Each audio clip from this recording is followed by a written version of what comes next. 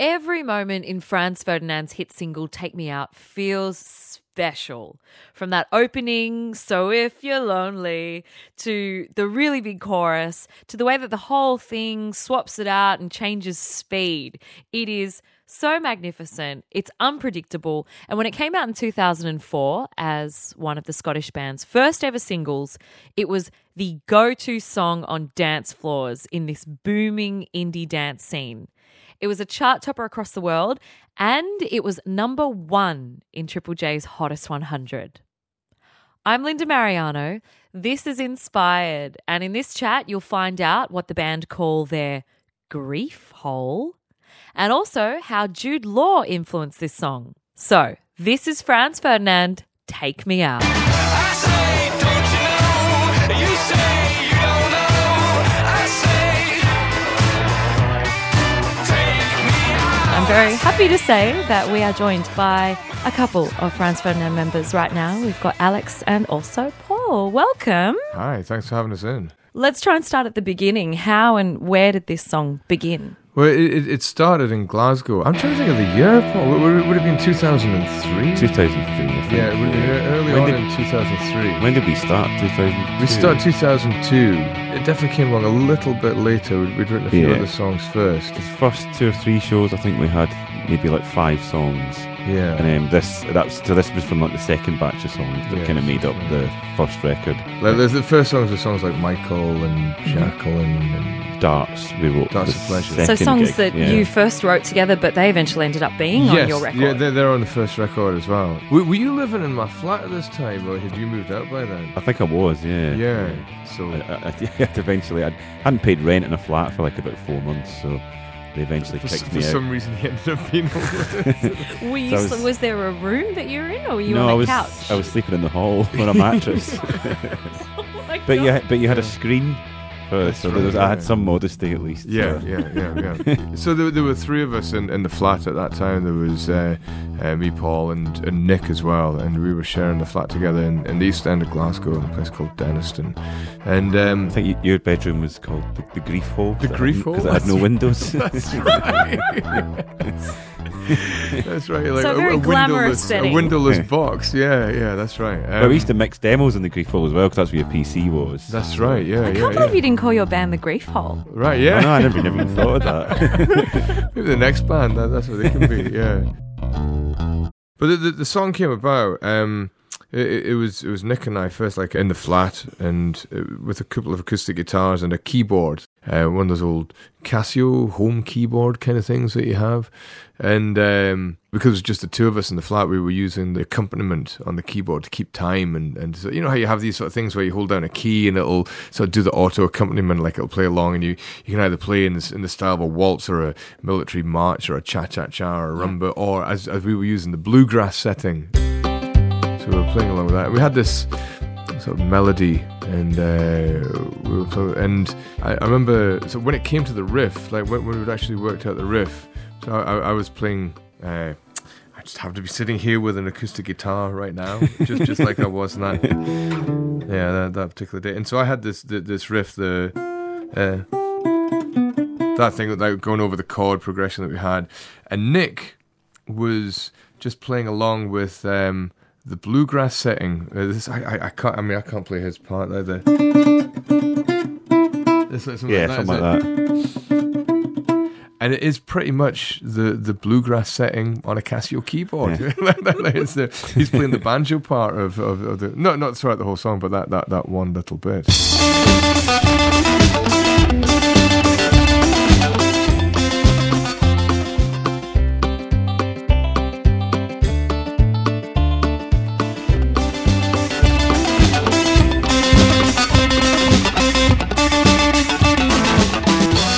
Lyrically, it came about because we'd watched a film the night before. You must have been there as well, actually, Paul. I don't know if you remember the film. It was Maybe he had the screen up. Yeah. Maybe you did, or maybe you're right. But there was a film called Enemy at the Gates, I think. Oh yeah. And the sort of theme of the film, It's not a bad film, not the best film ever made. It's kind of a blockbuster, isn't it? It is, yeah. Is it with Jude Law? Jude Law. But the theme for the film, it's about the Battle of Stalingrad, and it's essentially about two snipers that are kind of stalking each other and just waiting for the other one to make a move. So when the other one makes a move, then they can take them out. Armed only with a rifle, he quickly made the Nazi invader realize that from now on, the only way was back. Those snipers are demoralizing my army. They sent their top marksman.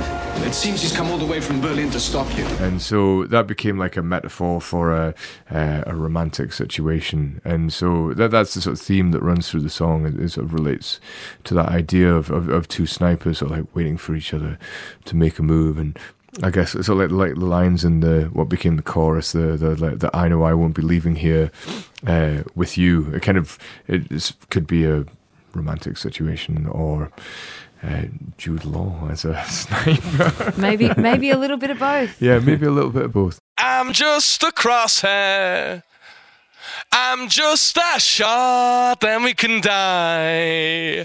So yeah, I remember when we first took it to a rehearsal, we worked it out, and it was quite different as a song. And what's now the introduction was kind of the verse. So Now if you're the lonely, verse was kind of the chorus. Yeah, so like the so if you're lonely, you know I'm here waiting for you. That was like a verse, and then it would go, I say, don't you know? You say, take me out, etc.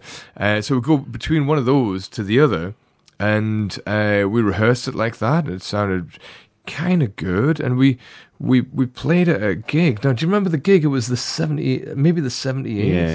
Yeah, it's So West it was- 13th as it was called then. I Yeah, think, so it was one of the first, and maybe the first gig we'd ever played with a name. Yeah, because a name was needed for the poster. Yep. So obviously, Yeah. all the shows we'd done previously had just been at house parties. So we didn't need to have a name because you didn't need to advertise it. So Yeah, it was just the band, and so yeah, because of the poster we had, and we played it there, but we couldn't get the song right because the verses sounded really good at a slightly faster tempo, and the choruses sounded really good at a slower tempo. And so when we played at that gig, I think we'd played at the faster version, and it just didn't seem right. Like the choruses just seemed really rushed and kind of not cool. I think we tried at another gig after that, playing it slower, and it didn't really work at all then. So you had the whole thing the first time at like the so if you're lonely, at that tempo, yeah. And then- Every time I go, I say, don't you know? And then it go at the so if you're lonely, and it sounded kind of jolly. And, Yeah. and just the tone was completely wrong. It just was not cool. It wasn't cool at all. And then I remember going back to this place, the Practice Pad, which we used to hang out with in Mary Hill, and I thought it might work if we took all of the verses and played them at the beginning of the song fast, then slowed it down, then played all the choruses at the tempo that worked well for them, and that's how the song ended up like it is. That's why Yeah. there's that tempo change. Yeah, so that's why it switches at the beginning. So what you're hearing is all the verses at the beginning. But then, so when the main part of the song starts, it felt like the chorus had then become like a verse in its own right. So that's when we wrote the other chorus, the I know I won't be leaving here. That's when that came about, because we needed another chorus. So it's kind of like a song with an introduction that's made up of all the verses. Then the chorus becomes a verse, and then there's a new chorus appears. Yeah. I'm glad Very you said that, tricky. because Yeah. I do find the structure of this song. It's weird. It's Yeah. weird. It really shouldn't work. And maybe that's why it's interesting, because I think that they're my favorite moments in pop music, where you have songs that shouldn't work. That are maybe a little bit oblique, but are really immediate at the same time.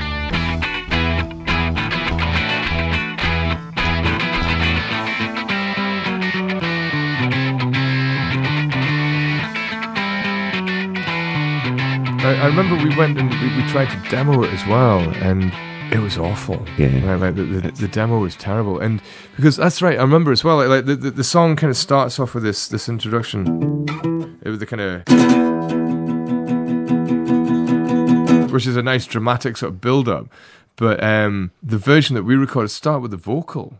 Yeah. And it sounded really weak. And so like, so if you're lonely, You know Yeah. I'm here. And it was just, Yeah, it just sounded... it had no drama to it, you know. It doesn't have just- the big kind of epicness of yeah. And so that came along. I don't know when that came along. That didn't was come. really- That didn't happen until we were in the studio in Sweden. No, it was before that. We were definitely playing it before that. No, it's definitely in the studio. We just You started reckon? doing- yeah, Jigga Jang. That came about in the studio. Oh, really? It was having a discussion with the producer and Ah, Yeah. right, okay. Are you sure? Because I'm Yeah, sure we yeah, played it. Like, all right. It's funny because like things do happen in the studio. Because like even though you know a song inside out, there are things that do appear, and do, like there are two bits to this song that changed in the studio that weren't in the song the way we were playing it live. And one was like there's a little counter melody. There's this riff there.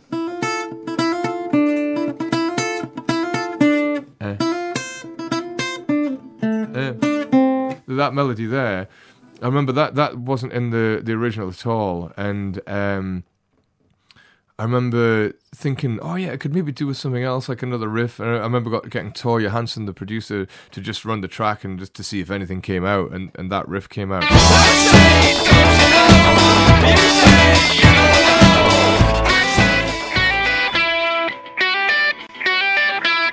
And I remember as well saying, oh, that sounds really cool. He had this beautiful old... Now, what's the name? It's like a harpsichord, but not a harpsichord, like a spinet. Is that what you call it? oh yeah. So it was a harpsichord type thing, and so I remember trying to play it on that, and we did record that. If you ever find the original, if we can get you the original stems, it'll be in there somewhere. It's not in the final version of it, but we did record that, but it's not in the. Yeah, I think. And the other thing that wasn't on the original version was the break in the middle. You know, the come on, Yeah. and then it goes to the gap. Then take me out. Then comes back in. Uh-huh. So we'd recorded it without that bit, and we had to get that back in. We had to cut out the drums and edit them back in. So the drum fill that comes back in is actually taken from your drum fill at the very beginning of the song. Yeah, and, there's it's cut and copied. yeah, there's a lot of fills in that I didn't play. Oh really? Is that right? Yeah. Yeah. So that's right. We just took your sort of like line at the beginning, Yeah.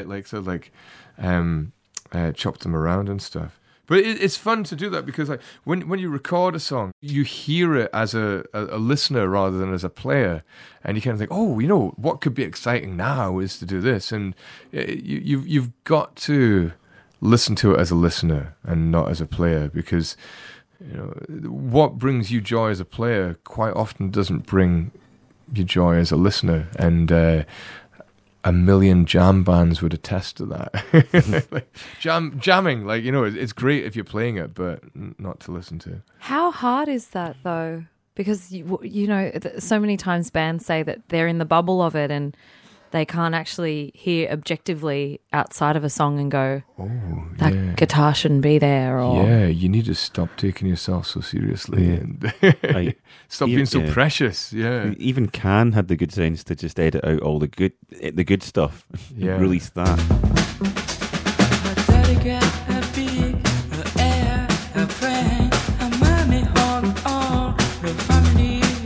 James Brown as well, like Yeah. famously would play these long sessions and then edit the best bit, and that would become the single.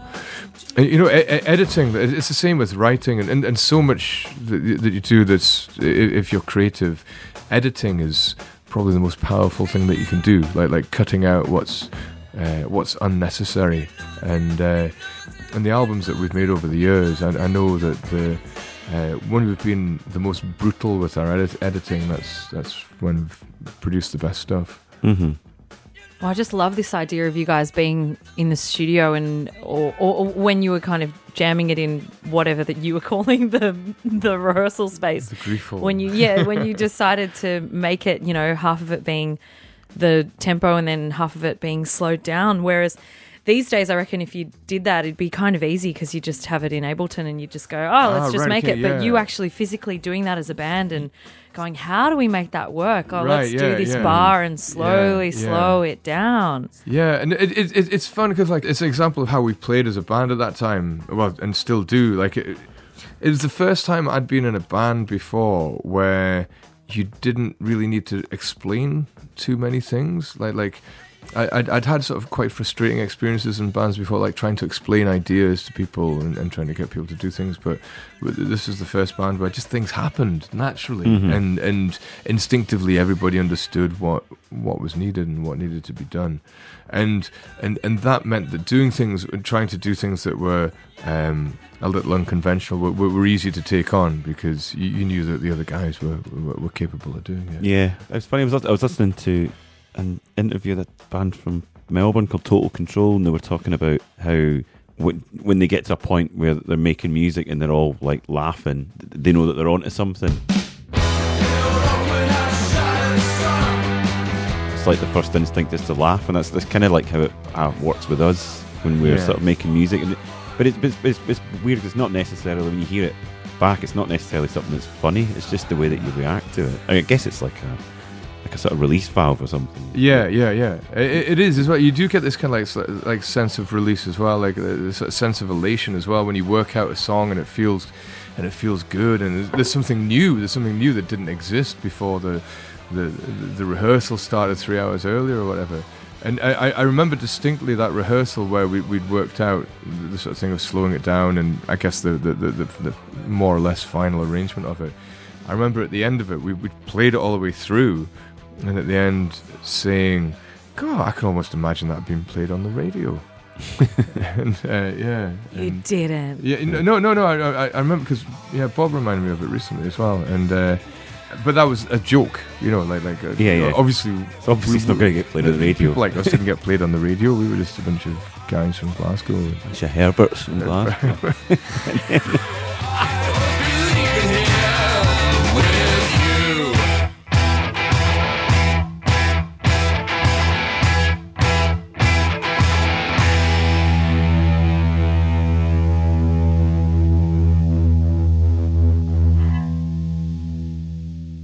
Hey, I hope you enjoyed that. And if you did, please like, subscribe, and check out some other inspired episodes, including Courtney Barnett talking about her track Nameless Faceless and how it was influenced by this culture of domestic violence. I think it does come from being confused and upset about it and trying to understand how to further the conversation without stoking the fire.